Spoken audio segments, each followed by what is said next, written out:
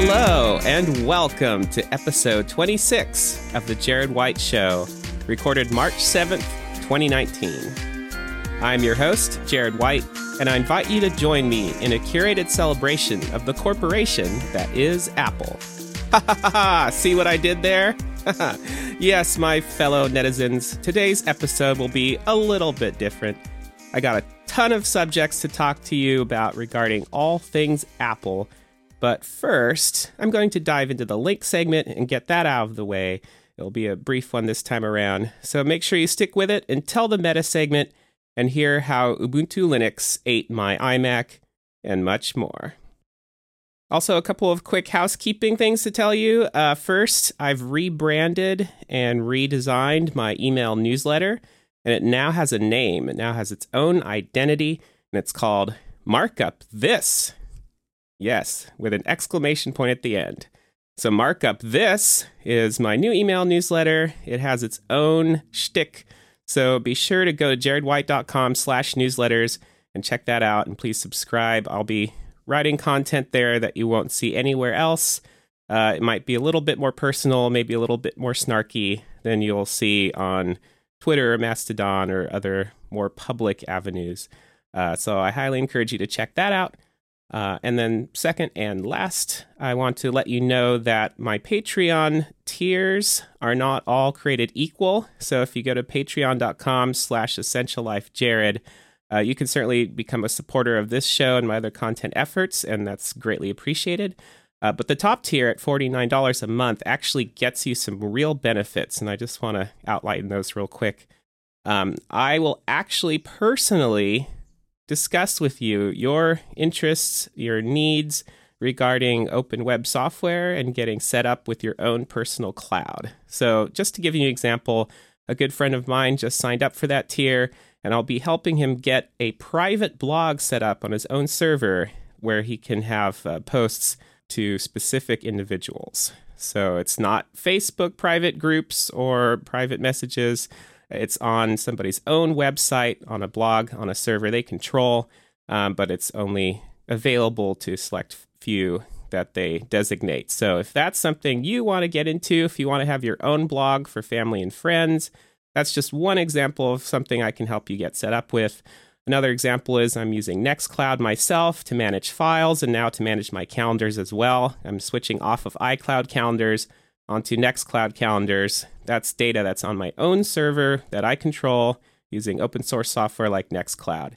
So if you want me to help you get set up with something like that, yes, indeed, all you have to do is go to patreon.com/essentiallifejared and sign up for that $49 a month tier, and you'll get exclusive access. All right, enough for my sales pitch. On to the link segment. First off here, an awesome video put together by Ryan Ozawa. It's called Mastodon 101, and it's a really awesome overview of what Mastodon is, the popular federated social networking platform. Well, I should say platforms, because there's just hundreds, if not thousands, of instances of Mastodon running all over the world. So you can sign up for any instance you want. And if you don't even know what the heck I'm talking about, what the heck is an instance, this video is for you, because Ryan goes into all that. He goes into what makes Mastodon interesting, what makes it similar to something like Twitter, while at the same time, what makes it totally different. So I highly encourage you to check that video out if you don't know anything about Mastodon, or if you're just curious to find out a little bit more about it. And even if you're somewhat of a seasoned pro, it's good to just get a quick overview once again of how it all works, because maybe it'll give you some ideas for how to pitch Mastodon to your friends and get them to sign up. I'm having a blast on Mastodon. I just love it. It's basically become my number one social platform that I go to on a daily basis. Reddit, of course, is also something that's popular. I do still use Twitter, but it's a mixed bag over there on Twitter. But Mastodon always brings a smile to my face. So check that out. Next up, Stephen Troughton-Smith has become quite a name in the Apple community because of his sleuthing into all sorts of interesting goodies that might be coming up in future Apple platforms. He digs through private APIs and files to try to pull interesting little bits of code and strings and things that might indicate where Apple's going next. and his latest project is called Marzipanify. What a name, huh? Marzipanify. And what that is his little tool that helps you take an iOS app that you've developed, or possibly even an iOS app that somebody else developed, even one of Apple's apps, and turn it into an app that will run on the Mac via this so-called Marzipan framework. So if you're not familiar, Marzipan is a code name for this new technology Apple's working on that will basically let you port iPad apps and possibly even iPhone apps over to the Mac, and they basically run on the Mac as macOS apps, but they're basically the same app that you would run on your iPhone or iPad. Even a lot of the controls and a lot of the interactions look and feel the same on the Mac as they do on iOS, which is a little strange, to be honest, and has caused some consternation among longtime Mac fans. But I'll have way more thoughts to share with you on this topic in my meta segment. But I just wanted to share this link with you all about Marzipanify and how it works. It's really fascinating. It's a really cool glimpse into what might be coming in the future for the Mac platform. Next up, the new USB 4 spec has been announced. Yes, even though we're already looking at USB 3 updates and everyone's been talking about that, USB 4 is coming on a little bit later, and it promises a whole lot. It's basically Thunderbolt. Yes, Thunderbolt and USB 4 seem to be a singular merged technology with huge bandwidth, and it's sort of the one the one connector, the one interconnect technology to rule them all. It's what we've all been waiting for, because even though Thunderbolt and USB currently share a single connector type, USB-C, you can't use Thunderbolt devices on a port that's only USB. So you might have a USB-C cable, and you think, oh, there's a USB-C thingy here and a USB-C thingy there. It should just work, and it might not, which is super frustrating. So, I think everybody has been wishing for a long time now that you could just have one kind of port, one kind of cable, and that's it. It does everything. If you want to be a USB device, that's fine. If you want to be a Thunderbolt device, that's fine. Whatever the bandwidth it needs, it'll get, and you just roll with it. So I'm hoping it's not 100% certain yet. These are early days for USB 4. It hasn't been sort of officially ratified. It's just been announced in a sort of preliminary form. But I'm really crossing my fingers here that USB 4 will be this future interconnect technology that will rule them all, and we'll all be much happier for it. And that wraps it up for the link segment today. Told you it would be short. So this gets us to the meta segment, and I just want to run down the list of topics I'm going to dive into to whet your appetite here. I'll tell you how I managed to destroy my iMac. Total meltdown. I'll get into that and what the heck I was up to.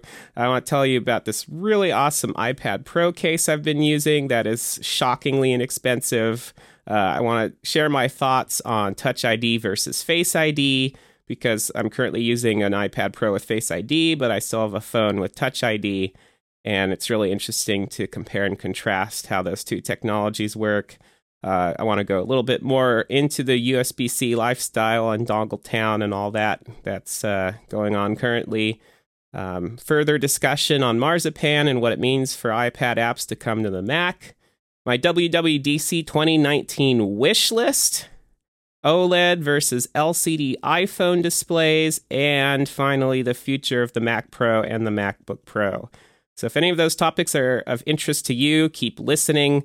I also created chapter stops, of course, so if you're using a podcast player with chapter stop support, feel free to jump ahead to any of those chapters, or just keep on listening. Yeah, I did that. I destroyed my iMac. But it wasn't entirely my fault, I swear. So here's what happened. I was using my iMac one day, and I thought to myself, this is an awesome machine, but it's running macOS, and macOS is not free software, free in the sense of Libre. Yes, I know the underlying Darwin kernel and some of the innards are technically open source, although I'm not even sure Apple publishes a lot of that stuff in a timely fashion. It might be like 1 or 2 versions behind at this point. I don't know. But anyway, I'm basically using closed source technology on this awesome computer. And I'd really like to try out some open source stuff. So, an operating system and environment that is open source, because I'm such a huge fan of open source. And I use Ubuntu on the server side constantly, like on a daily basis. I run and administer all kinds of servers, and they're all running Ubuntu. And it's just fantastic to use on the server. And I wanted to try it out as a desktop OS. So here's what I did. I got a USB stick. It's actually pretty cool. It's USB-A and USB-C both on either end, so you can switch back and forth, which I really like. Got a 32 gigabyte USB stick, and I installed an ISO of Ubuntu onto the stick, and I was able to boot up my iMac in Ubuntu off of this USB stick. All right, victory. Well, not quite, because Ubuntu did not recognize my Bluetooth peripherals, so no trackpad, no keyboard. That was frustrating. I had to go grab a wired keyboard and wired mouse, and that did work. I also had some problems with getting the Retina display on my iMac to actually work right. It was in this like teeny tiny screen resolution where I could barely make out any of the words or icons, and it took a while to figure that out. But finally I got to the point where it was pretty usable, and I was excited to really dig into it. But when you just install an ISO of Ubuntu onto a USB stick, it's ephemeral. Anything you do there doesn't really persist. If you reboot the computer, you're back to a pristine environment. So what I really want to do is do a full install of Ubuntu, but I wanted to install it on the USB stick. I wanted to have a bootable USB drive that I could just plug into my computer and actually run Linux on my computer that way.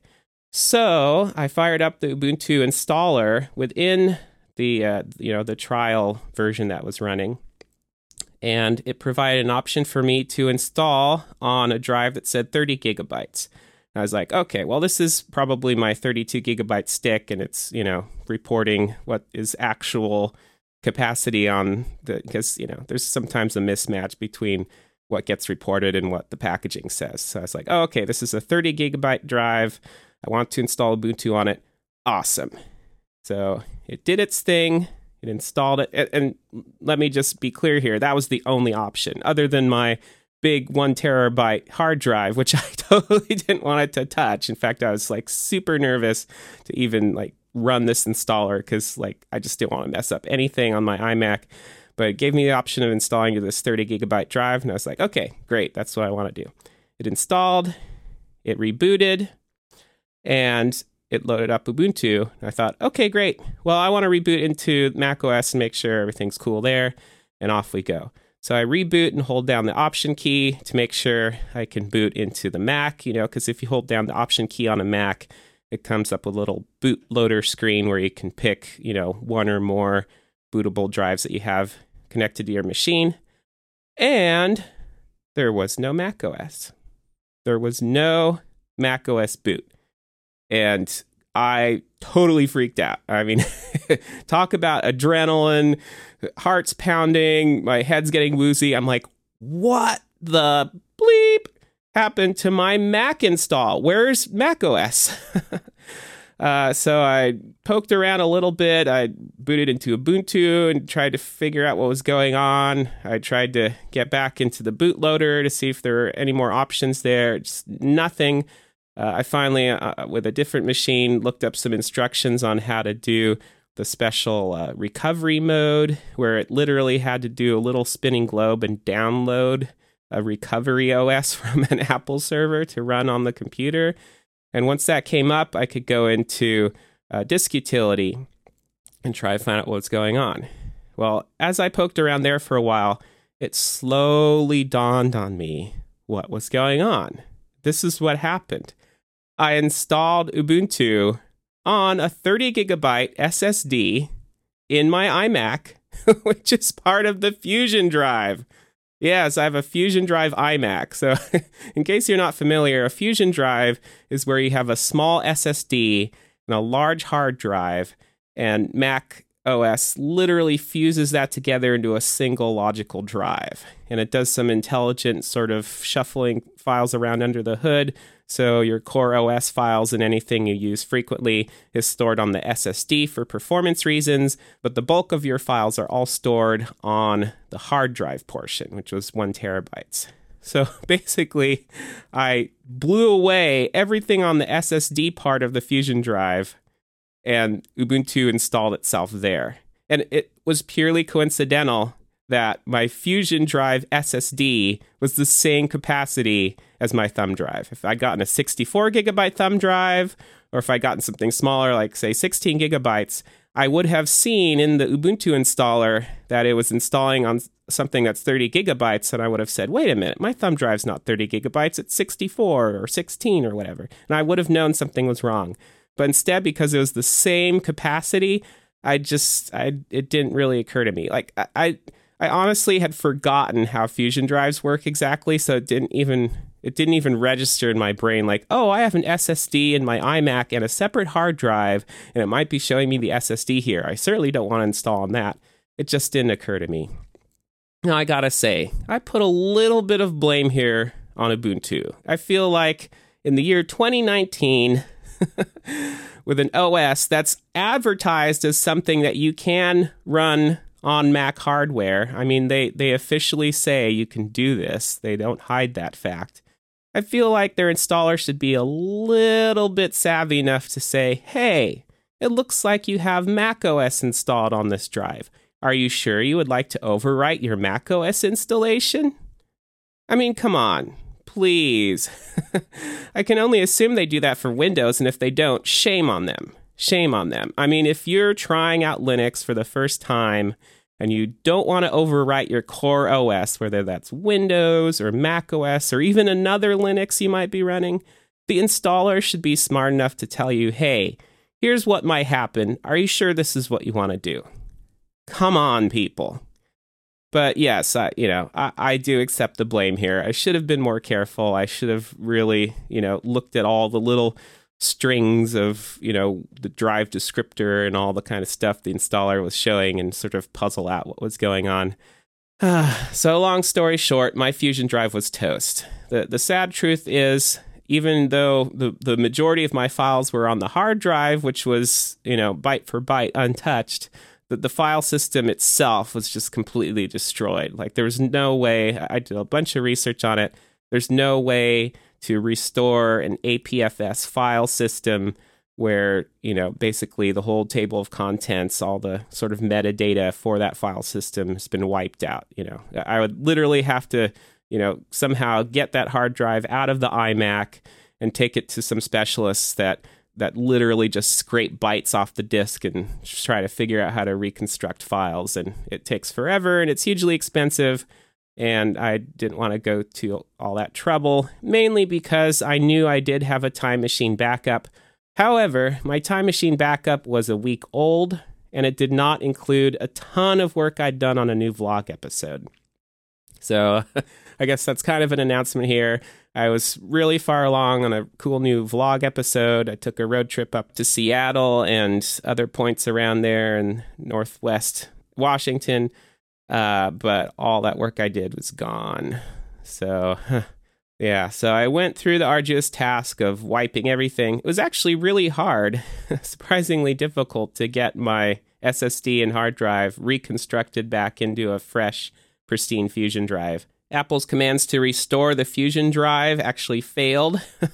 So I had to look up older instructions pre-Mojave to figure out how to get my SSD and my hard drive back together into a logical single drive that's formatted with APFS. So anyway, I did all that, started the Time Machine restore. It did its thing, and then I finally tried to boot my computer again. And, well, it didn't work. It didn't work at first. Something went wrong. I was really frustrated. I'd done the entire Time Machine restore, and yet my computer was not booting into macOS. At some point, it was just hanging, and I couldn't figure out what was going on. Trying to boot into command line mode and see all the Unixy stuff under the hood that macOS was doing. It just seemed like there were vague errors and hangs and couldn't figure out what was going on. So in desperation, what I did was I reformatted my USB stick and installed the macOS Mojave installer onto the USB stick. I did this from my laptop. Thank goodness I have a second Mac handy. So I got this macOS Mojave installer on my USB stick, booted my iMac up into that, and then installed macOS Mojave on top of my drive that already had the Time Machine backup. You know, it's helpful enough to do it sort of like an upgrade. So it just installed the core Mojave OS on top of all the files I already had. And then that worked. I got a bootable macOS install, and I logged in and poked around a bit and was like, okay, yes, this worked. I have all my applications. It looks like everything's here. My user account's here. All my file. Wait, what's going on here? Where are all my photos? Yeah, I don't know what's going on here, but Time Machine is not foolproof. I didn't have the last 2.5 months of photos. They had not been backed up. Of course, they're on iCloud. I use iCloud Photo Sync, so, it could download the photos again off of iCloud. But that's not what I wanted. I wanted my photos all to get backed up. I have the option selected where Photos is supposed to keep all the photos on my local machine. It should not be optimizing. It should not be selectively syncing. It should have all of my photos on my huge 1 terabyte drive. And yet it did not back up everything for some reason. Only a week ago, it did not have all of my photos. I also noticed a couple of old podcast MP3s were missing. It was super weird. Like, it just, at some point, Time Machine must have decided, some of this stuff that was done recently, you probably don't care too much about that, right? I'm just not going to back it up. So frustrating. So at this point, I'm like super paranoid. It's hard to trust Time Machine anymore. I do have my Time Machine drive like permanently plugged into my computer now, rather than just like doing it once a week or whatever. I have it plugged in constantly, so it's always backing everything up. And I'm like spot checking, like, did it get this recent file? Did it get that recent file? Does this folder look complete? And I'm spot checking everything, and I'm super paranoid, which is not great. So all in all, my iMac had a meltdown, and when I tried to get everything back up and running, I discovered that Apple really is dropping the ball on some of this install and restore and backup technology of theirs. So epic fail all around. But the good news is, at the moment, my iMac is working great. It's not like crashing or doing anything odd. It just seems like it's back to its usual self, for which I'm truly grateful. All right, that was kind of a downer, but we're going to get on to some more stuff here that's exciting and fun. First off, I got an iPad Pro case off of Amazon. I was really considering what to do here because I had thought I wanted to get the Smart Keyboard Folio. I think Apple's done a good job with their latest smart keyboards for the new iPad Pros. So I wanted to get that and sort of have my little iPad Pro sandwich, as it were, with the folio case. It wraps around the back, and then on the front is basically the keyboard, and that just folds out. So that's pretty nice, but it's expensive, and it was out of stock. Like, I couldn't get it. When I went to the Apple store to buy my iPad Pro 12.9 inch, they said, "Oh, I'm sorry, we're out of stock on the Smart Keyboard Folio. You could put in an order online, or we could, have it on order here. It might arrive in a few weeks." And I was like, that's all right. I'll deal with it later. And I looked it up on Apple's site. I might have looked it up on Amazon's site. It was just out of stock everywhere. So apparently these things are popular and Apple can't make them fast enough. So that's interesting. But what I ended up doing, and I'm actually really happy about this now. So what I ended up doing was get a really cheap folio style case on Amazon. And I have a link in the show notes because I ended up really liking this case. I'm using it right now and I just really like it. It looks nice, it looks like a really nice case, even though the materials aren't, the most premium feel you'll get. It looks good, and, looks are important to me. And perhaps even more importantly than that, it operates really well. So the iPad is really snug in here, really protected. I can, position it kind of at different angles for when I'm looking at it. It has a cool little pocket in the front, which I didn't even notice until a few days ago. I was like, oh, wait, what's this? Oh, there's a pocket on the front. You can put little cards or papers in there if you want to. It has a little loop for the Apple Pencil. So, of course, the new Apple Pencil attaches magnetically to the side of the iPad Pro, which is great, and you can totally do that. But if you want that pencil even more secure, like if you're bopping around a lot and you're afraid the pencil will lose its magnetic connection and just fall off, you can put it through this little loop instead, which is, kind of in the same area there. So that's really handy. The Folio has a sort of a wraparound band. So you can, put this band on and the Folio is closed and can't open because it has the band wrapped around. And so what I ended up doing here for a keyboard is I actually had a spare Apple Magic Keyboard, the nice new wireless Magic Keyboard. I had a spare one lying around. So that is my iPad Pro keyboard now. I just bring this with me everywhere. And in fact, I actually can place the keyboard on the screen and close the Folio case and, connect the band around so it's the case is secure, and it actually has the keyboard as part of that iPad sandwich. It totally works. So I can schlep around with this keyboard, which I love. It's my favorite keyboard. So I don't really want any other keyboard per se because the Magic Keyboard is my favorite. So I have this awesome keyboard that's very portable. It's very compact and lightweight for a keyboard, and it works great with the iPad Pro and the case, and the Apple Pencil too. I love it all. It is so great. And this case is really cheap. I mean, I paid less than $29 for it. I think it's like $28.99 right now. I actually got it for $27.99. Anyway, check out this case. Honestly, even if it falls apart in 6 months, at that price, who cares? Just buy a new one. In fact, if you can, I encourage you to buy two. Get maybe a couple different colors. You'll have one as a backup. And even two of these cases is cheaper than a first-party Folio case from Apple or even a lot of the other ones out there. So I love this case. I'll probably do a video review of this whole setup at some point, but I wanted to tell you about it here.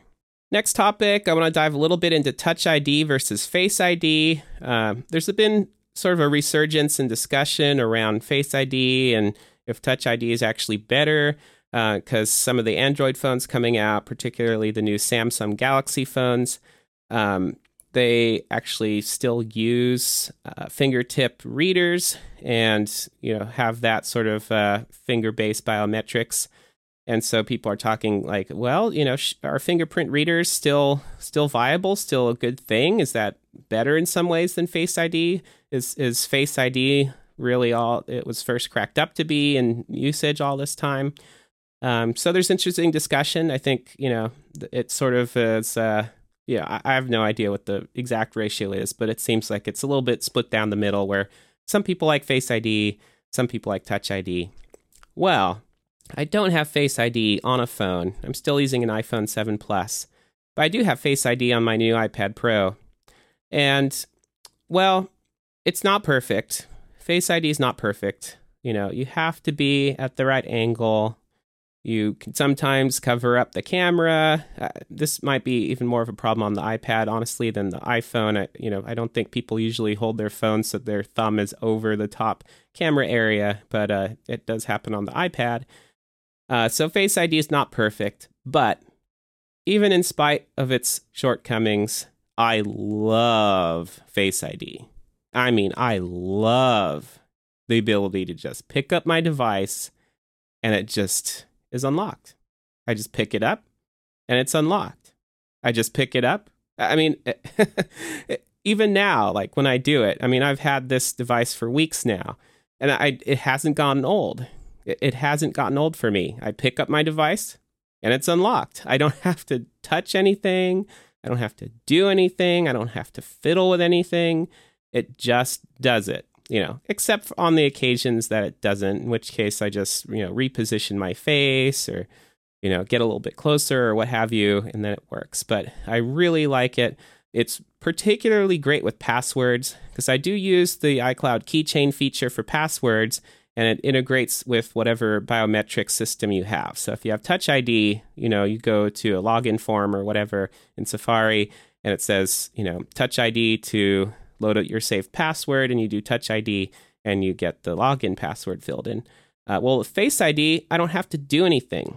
I don't have to go through this motion of, yes, I'm going to approve getting a password for this login by placing my thumb here on this portion of the device. I don't have to do that with Face ID. It just does it.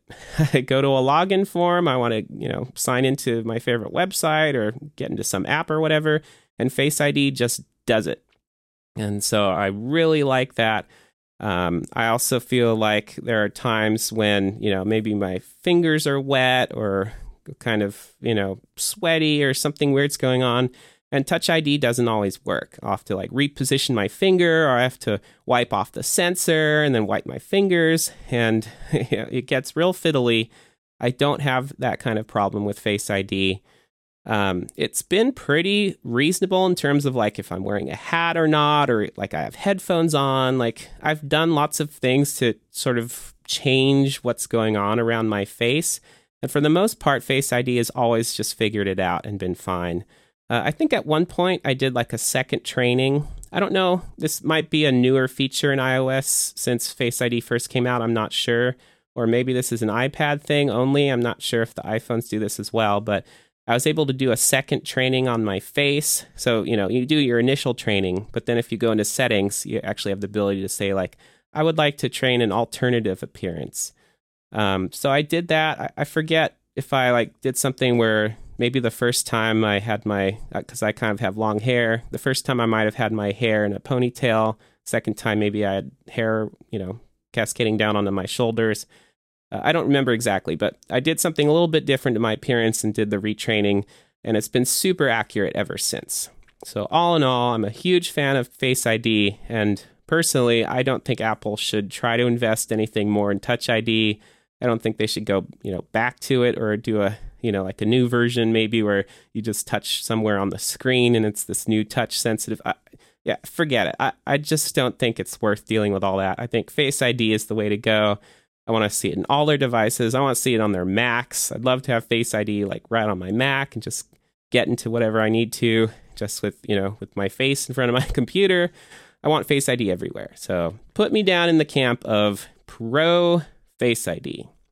Another thing that's caused a lot of consternation with some people, been somewhat controversial, is this whole USB-C lifestyle and dongle town and all that.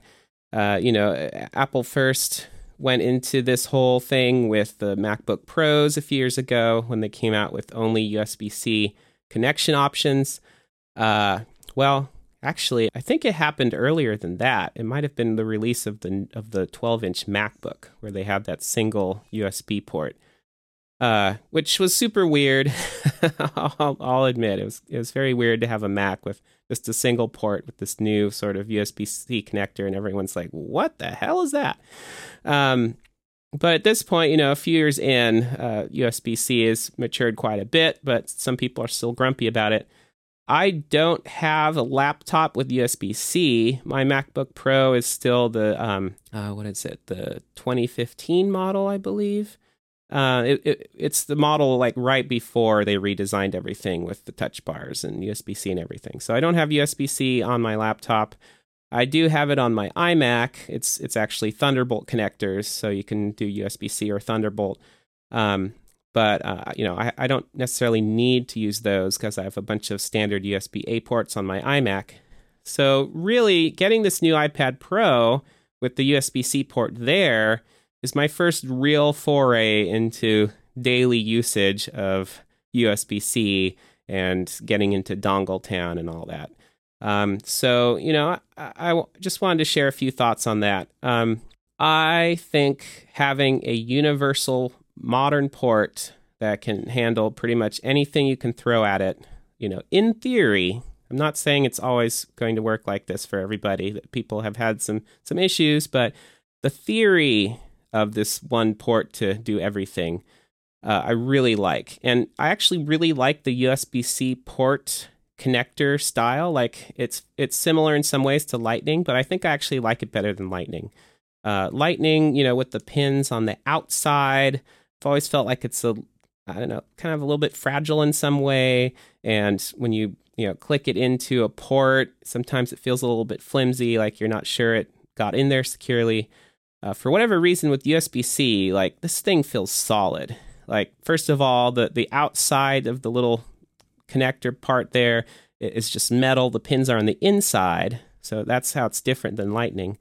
And whether it's on my iPad Pro or on my iMac, these USB-C ports feel like really solid, really secure. Like you almost kind of have to shove the connector into the port. Like it's really snug. And I kind of like that because I like feeling like something's solidly connected and it's not just going to kind of fizzle and fall out if you look at it sideways. So I like the design of USB-C. And as far as Dongletown goes, this is where people really get tripped up. With the iPad Pro, it's a little bit different because you had to do Dongletown all along.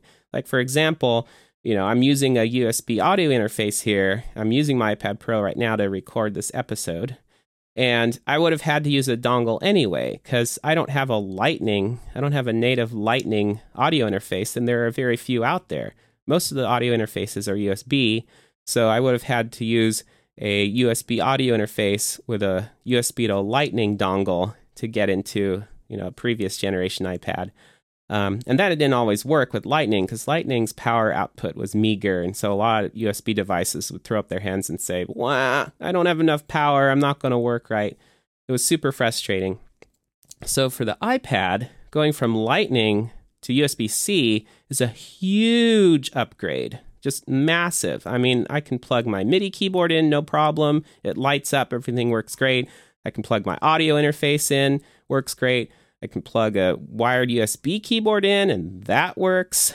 And in the near future, this is going to require a software update from Apple, but everyone's pretty confident that this is coming, where you can plug a USB stick into your iPad and be able to access files on there and copy stuff to and from. So, for the iPad, going from Lightning to USB-C is a huge upgrade.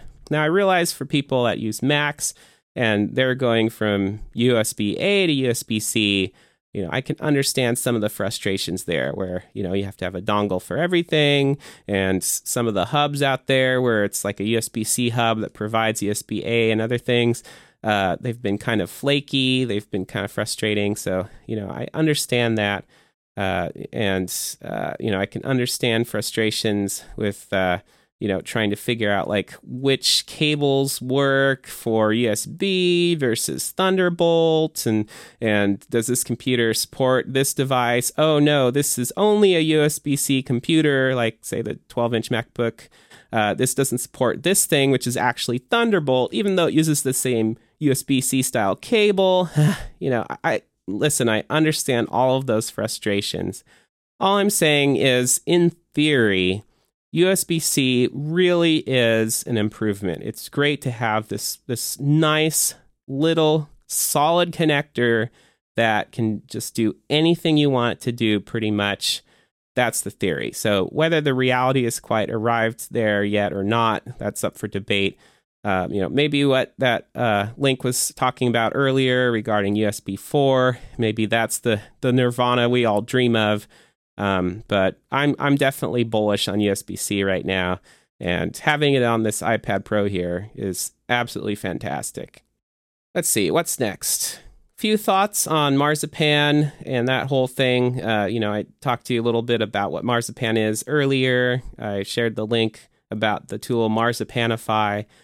So it's interesting. You've seen a few people out there who are, not Apple, play around with these tools and see if they can get their iOS apps running on the Mac. And so it's interesting to see what works and what doesn't. Again, getting a little bit into what the controversy is here, I think that there's a lot of understandable unease in some quarters about this idea that the Mac is going to be invaded by iOS apps that are badly ported to the Mac and don't feel like native Mac apps and feel it's like, what the heck is this thing that just came up on my screen? It looks like an iPhone app just suddenly popped up on my screen, like this widgety thing. What is this doing here? This doesn't feel like a Mac app. I can sympathize with that.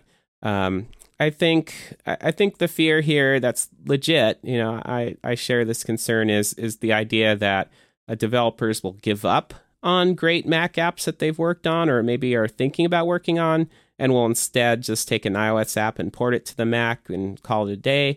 I don't think that would be good for the Mac. The Mac needs really high quality, really full featured, to use the old Steve Jobs analogy of car versus truck. Like the reason a lot of people still use Macs are because they want those trucks. They want those workhorses. They want all the power. They want all the force. They want to go all in on the geeky depths of their workflows. And so they need solid, high quality Mac apps. And so, that's my feeling too. Like I want Mac apps. I don't want to boot up my iMac or my laptop and see a bunch of iPhone and iPad apps all over my screen. Like I love my iPad Pro. I'll just use that. I love my iPhone. I'll just use that. Why would I use a Mac if it's just running all the same software with the same capabilities that I can get just, on an actual iPad or iPhone? So that's one side of the equation. However, what I am excited about and what I actually think will happen, at least in the near term, is we'll get a bunch of software we aren't getting on the Mac. So, a lot of people have talked about entertainment apps, for example. So imagine you can go to your Mac and click an icon and you have Netflix running. Not Netflix in a browser, but an actual Netflix app with all the same features that you would get in your Netflix on iOS app. Beautiful presentation, really fast and clean interface. Videos come up and everything works really well. Yes, you can access that stuff in the browser and it's fine. But a native iOS app is usually going to be a better UX than just a web app. Particularly in this area of entertainment and multimedia and definitely games. Like, try as they might, the web is not the best platform for gaming, to say the least. And, hats off to people that are trying to develop HTML5 based games and do like web based games in your browser. Like, that's cool. But, really, like any games people are playing are either going to be mobile phone games or maybe iPad games or console games. And the third category of PC gaming.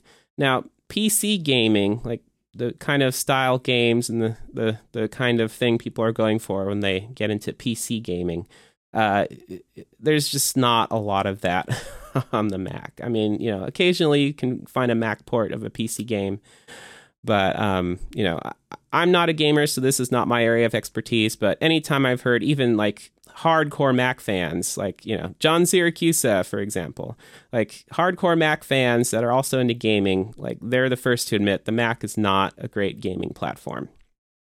But with mobile games, clearly iOS has a great lead here. There are tons of games for iOS, the very popular category. A lot of people enjoy playing iOS games.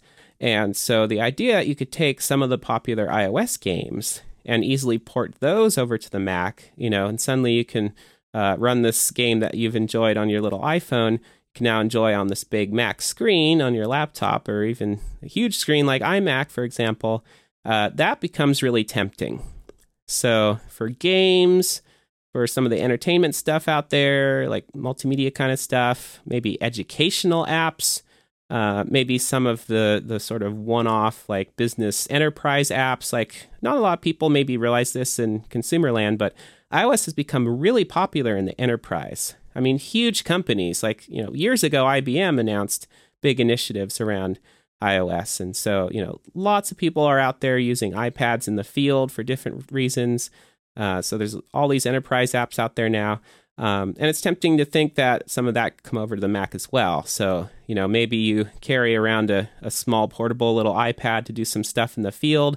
And then when you get back to your desk, you want to, have sort of a more typical office-friendly desktop computing experience, but maybe maybe the idea of having a separate web app or a separate native Mac app isn't in the cards. So instead, you could just run the same app on your big desktop Mac. So I can just see lots of scenarios where software that just has not been available on the Mac and likely won't come to the Mac in any way, shape, or form in any time in the future, suddenly that becomes possible with Marzipan. Suddenly you can take these iOS apps, do a very small amount of work, and suddenly, poof, they'll now run on the Mac. I think that gives the Mac platform a huge shot in the arm and makes it all that more appealing as a platform. I honestly think we could see sales skyrocket. Well, maybe not skyrocket, but certainly go up dramatically once it becomes clear that, these big, powerful, awesome machines that can run all the stuff that you can run on a Mac can now also run all these amazing iOS apps. I don't want to see Mac apps go away. I don't want to see professional Mac apps wither on the vine. I don't want to see developers give up on their Mac apps and just focus on iOS apps and port them over to the Mac. I don't want to see all that. That's a potential danger here. But I think the net gain of getting software that you just wouldn't see on the Mac ever, likely, seeing those come to the Mac, I think overall that's a net gain. Next up, my WWDC 2019 wish list. I haven't really sat down and cataloged a bunch, so I'll just throw a few things out that have been rolling around in my brain. And this is going to be pretty much iPad-centric because, honestly, my iPhone works fine. Like I said, I'm still using an iPhone 7 Plus, so I'm actually kind of lazy and ambivalent in a way when it comes to my phone. Like, I just kind of want it to do what it does, and that's that. And I don't feel a big need to upgrade. I don't really have a lot of feature requests or things I wish are improved on my iPhone. But iPad's different. I'm using my iPad Pro now as basically my primary commuting device. I have my MacBook Pro laptop. I have my iMac. I get a lot of work done on those, particularly in my day job as a web developer. But my go-to computer, like the thing I kind of instinctively reach for in the morning, the thing I'm probably using at night, the thing I'm kind of schlepping around at different times of the day, is my iPad Pro now. Like, I'm just using it so much. And so it's amazing, but it does have some shortcomings. And at this point, pretty much all of the shortcomings are on the software side. Like, the hardware of the new iPad Pros is staggeringly good. I mean, this is some of the best hardware Apple has ever shipped. I don't want you to start telling me about, back in the Steve Jobs era, like Tim Cook, he doesn't know what he's doing anymore. Apple isn't innovative. BS. The new iPad Pros are outstanding. Some of the best hardware I've ever seen from Apple in any era. But that's on the hardware side.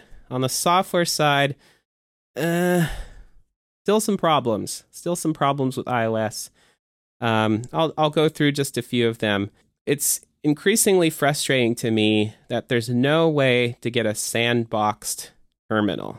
Yes, I want a terminal. I really want a terminal. Please, Apple, do something. Give me a Unix terminal.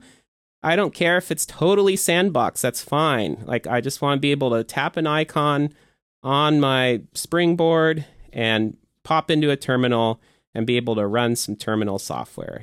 Get the equivalent of Homebrew running within this sandbox and be able to, let me be able to go in there and run some Ruby scripts. Maybe I can boot up a Postgres server and run a database in the background. Give me a way to expose, some kind of, maybe through Bonjour or something, some kind of domain name so I can go to, foo.bar, whatever that is, in my web browser and access a web server running in my sandboxed environment. Believe me, like, you don't have to do much. Just create this sandboxed environment where it can't touch anything else other than its own little environment. Give me a terminal. Let me run some Unix software. Let me do some web development on my iPad Pro proper, and I would be a happy camper. Like, this would solve so many problems for me. I would love this. But I'm not holding my breath. I'll be surprised if this happens in WWDC 2019. I'll be surprised if it happens. But if it does, I'll be jumping with joy. So that's probably my top wish list item. My next wish list item is something a lot of people are clamming for, which is it would really be great now that we have this awesome USB-C port. It would be really great if iOS could support external storage. We already have this Files app. It's not perfect, but it works. It gets us a lot of the way there. All we want is to be able to plug in, an external drive, a USB stick, whatever, plug it into that port and have that drive show up in Files. And you can just go in there and it works the same way as any other file storage provider. Right now I can go in there and I can see Nextcloud, I can see iCloud Drive, I can see Dropbox, I can see, all these different things. I can see Working Copy, which is an awesome Git app. I can have all my Git repos in there and just see them right through the Files app, which is cool. Like, all of that already works. All I want to be able to do is plug in this external storage and poof, that shows up in Files. That doesn't seem like it should be terribly complicated. There is the problem where suddenly that drive is offline because you've unplugged it or whatever. But that's the same way with cloud storage too. Like, you could be using cloud storage and all of a sudden your network connection drops off. And, that's not accessible either. So iOS clearly already has some kind of mechanism to detect if files are available through the Files, subsystem, yes or no. It doesn't seem like it should be any different for external storage. So that's a big wish list item. My next item would be, I wish Safari were a little bit smarter on iOS. It still feels a lot of the time like the Safari I'm using on my iPad Pro is a little bit of an older, funkier mobile browser. It doesn't feel like a full-fledged web browser in certain ways. I don't want to get into all the little specifics, but a lot of the problems I tend to run into are around uploading and downloading files. Sometimes I try to upload files and it just completely fails. I don't understand why. Like, it allows me to select a file to upload, and then when I try to upload it, it's like Safari just says, nope, not going to upload that file. And then the back end of whatever web service just freaks out because there's no file. It's expecting that you're uploading a file and it's getting blank. It's getting nothing. And then you end up with an incomplete post or something crashes, and it's just really weird. And I'm trying to figure out why does this happen? I sort of narrowed it down to cloud storage versus local storage. So for example, if I copied a file somewhere on my iPad, I usually use File Browser Biz for that. So, I copy a file off of a cloud storage onto a local iPad storage location and then try to upload a file with that. And that usually works, except when it doesn't. Even that has failed at least once for me, which was hugely frustrating. I also have problems sometimes trying to download a file. I'll get a download link in Safari, and sometimes it'll, allow me to sort of get a preview of what that file is after it downloads and let me save it somewhere. But occasionally that doesn't work. It gets fiddly. I've just had some weird issues with that. I've had a little bit of luck using the Firefox browser. Even though the under the hood browser engine with Firefox is the same as Safari, Firefox does supply sort of a smarter download history and kind of a list of files that you can access that have been downloaded. So sometimes that's helped, but Apple just really needs to beef up. I want a Safari Pro. I want a Safari Pro on my iMac Pro. That's basically what I'm asking for. Probably my last wish list item is a little bit better multitasking. The split screen and the drag and drop and all that kind of stuff does get you a lot of the way where you need to go. I make use of that stuff all the time, and it's fine. But I feel like, I'm still fiddling around a bit on my touch screen here, trying to get things where I want. And it just feels like it should be smoother. It feels like it should be a little bit more straightforward to just sort of be able to tell iOS, I want this thing over here, I want this thing over there, and I want this other thing over there. And just, allow me to keep that set up for this grouping of apps, and for some other grouping of apps, I want it to be this other thing. Maybe they can take the Spaces idea from the Mac and do something with that. But basically, I just want to be able to set up sort of these different work areas, and within these different work areas have different configurations of things. And I want that to be really easy to set up and sort of, persistable. Maybe it's even something it can remember. So maybe if I boot up my iPad Pro cold and none of these app combos are there yet. Maybe I can select a bookmark or some kind of saved workspace or something and say, make my iPad look like this now, and poof, everything gets arranged the way I want it. I don't know. There's lots of ideas we could all start throwing out, but I really hope WWDC 2019 sees a big upgrade to multitasking on the iPad. And that's it for my wish list. Couple quick topics to get into before we wrap things up. So there's been some discussion lately. Once again, the topics that don't go away. A discussion around OLED screens versus LCD screens. And, I'd been thinking about this kind of in the back of my mind off and on. Like, how do I feel about OLED? Like, I don't know. I can't quite put my finger on, there's something a little bit off about this. Because, I don't own one of the new OLED iPhones. I don't have an iPhone 10 or 10s or whatever. But I've tried them out a few times in the Apple stores. I see other people using them. And there's something about the screen that's just been off for me. And I was listening, I believe it was an episode of the talk show with John Gruber. Either John or his guest were saying something about they felt like OLED screens looked really great with movies or content where you want those deep, rich blacks and those high contrast colors and all that. And, that looks stellar.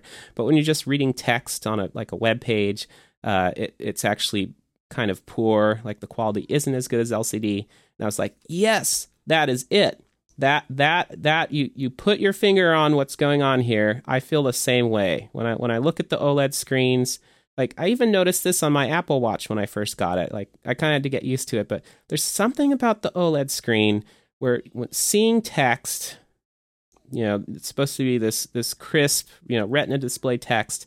Somehow it just doesn't look quite right to me. I don't know if it's messing with my glasses, the lenses on my glasses and the way the light is being emitted by the OLED display. I can't describe what's going on, but there's something about the way text looks that bothers me. And it's not that way with LCD. I look at text on LCD displays all the time, every day, on my computers, on my iPhone, on my iPad. And I just love the way text looks, particularly with True Tone. I feel like the modern True Tone LCD displays from Apple have been just mind-blowingly good.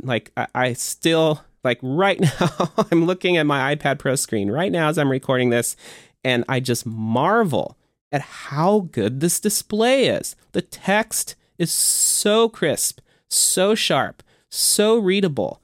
I mean, I like reading text on my screens better than most of the time on paper, in a book or something. I just love the way text looks on these modern LCD displays. And then I go see an OLED display at the Apple Store, or somebody, on the train next to me using a new iPhone, and I kind of glance at what they're doing, and I'm like, this doesn't look right to me. Anyway, all that to say, if I were to buy a new iPhone today, I'd probably get the iPhone XR because I don't want an OLED display. I want to stick with LCD. I think for the kinds of things I typically do on my phone, I like the way LCD screens look. I don't really watch movies on my iPhone. I don't need those deep, rich blacks for the most part. Maybe dark mode in an app would look cool, but basically, most of the time I'm reading text. I'm scrolling through a timeline or reading a blog post or looking at an email, and I want that really awesome, crisp way text looks on LCD. So, your mileage may vary, but I'm sticking with LCD for now.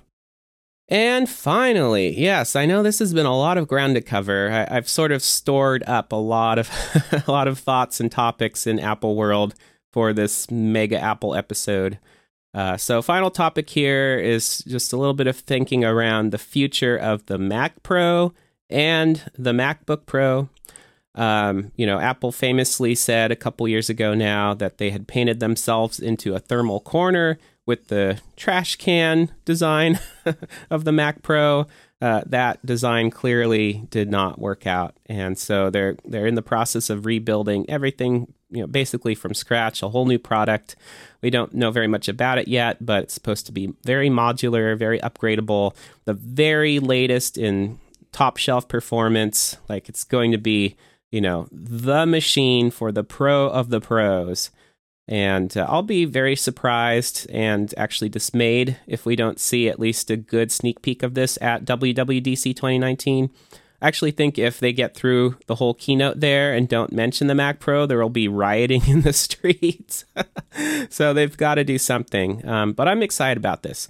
Not because I'm in the market for a Mac Pro. I'll be very surprised if I buy one personally, just because A, I expect it to be very expensive, and B, I don't necessarily need all that power. My iMac I have right now works fine for editing 2080p video or working in audio projects. Maybe if I were doing a lot with 4K video, I'd want a beefier machine, but I won't be doing that anytime soon because I don't have a camera that supports 4K. So I'm not in the market for a Mac Pro.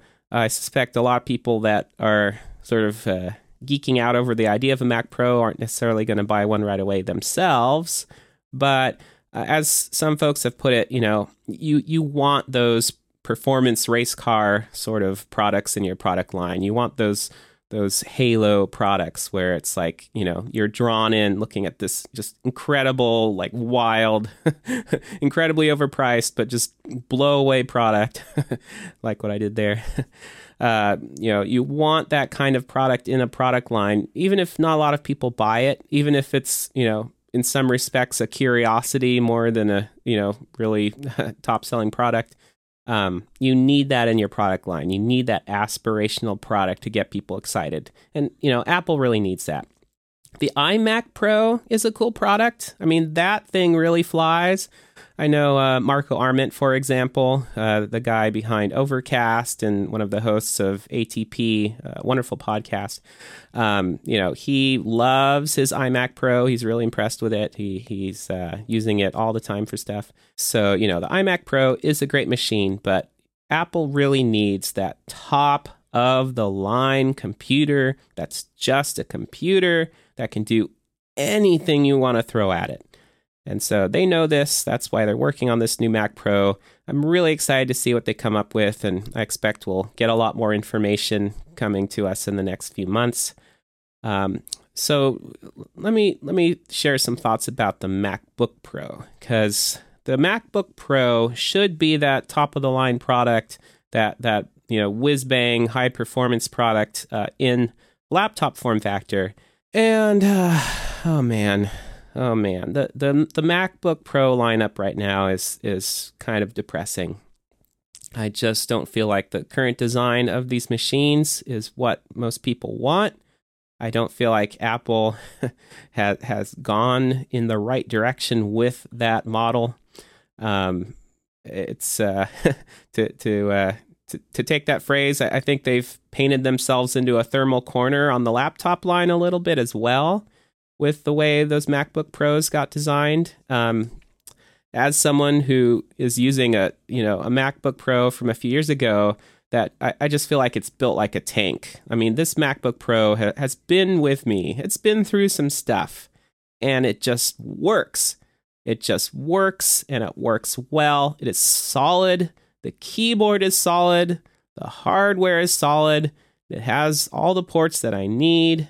Even though it's this little 13-inch computer, it just has always felt like a workhorse. And that's what people need from pro hardware. If someone wants to get a laptop just to, kind of goof around with it, check their email, look at some websites, maybe get a little bit of work done for a test or whatever, do some social media, watch a movie, you can do all those things on a very run-of-the-mill laptop. That's cool. A lot of people love the MacBook Air line, and they use those quite well. I think increasingly a lot of the sort of casual computing tasks are being well served by the iPad line, which makes it all the more important to have pro hardware on the laptop side of things. And I just don't feel like the MacBook Pro line right now feels like the pro hardware that Apple fans and Apple customers deserve. So I won't rehash all of the ground that's been rehashed ad nauseum on other podcasts, but I'm on record saying I am not impressed by the MacBook Pro lineup as it is today. And I really hope this changes. I hope, maybe not at WWDC, maybe that's too much to hope for, but possibly later in the year. But hopefully sometime this year, we get to see a glimpse into a new MacBook Pro design, a new model, a new form factor, a new configuration, a new way of thinking about this product. We need to see new thinking from Apple about what Pro notebook machines are. And we need to see this sooner rather than later. So I really hope, at least sometime this year, if not at WWDC, maybe in the fall, I really hope we get to see something new from Apple in this Pro laptop lineup. All right. Gosh, that was a lot of ground to cover. Thanks for your patience. Thanks for lasting this long. And you probably don't want to hear me talk anymore. So this is now the end. Thanks for listening. Go to jaredwhite.com for everything that I do, pretty much. It's all there. And I'll see you next time. Bye.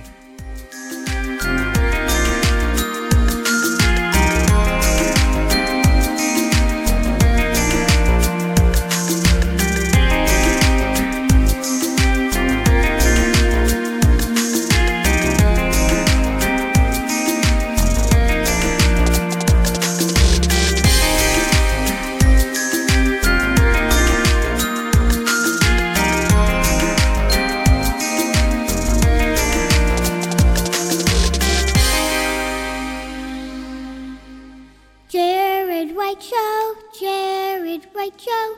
He is so cool and he's also my daddy. Jared White Show. Jared White Show.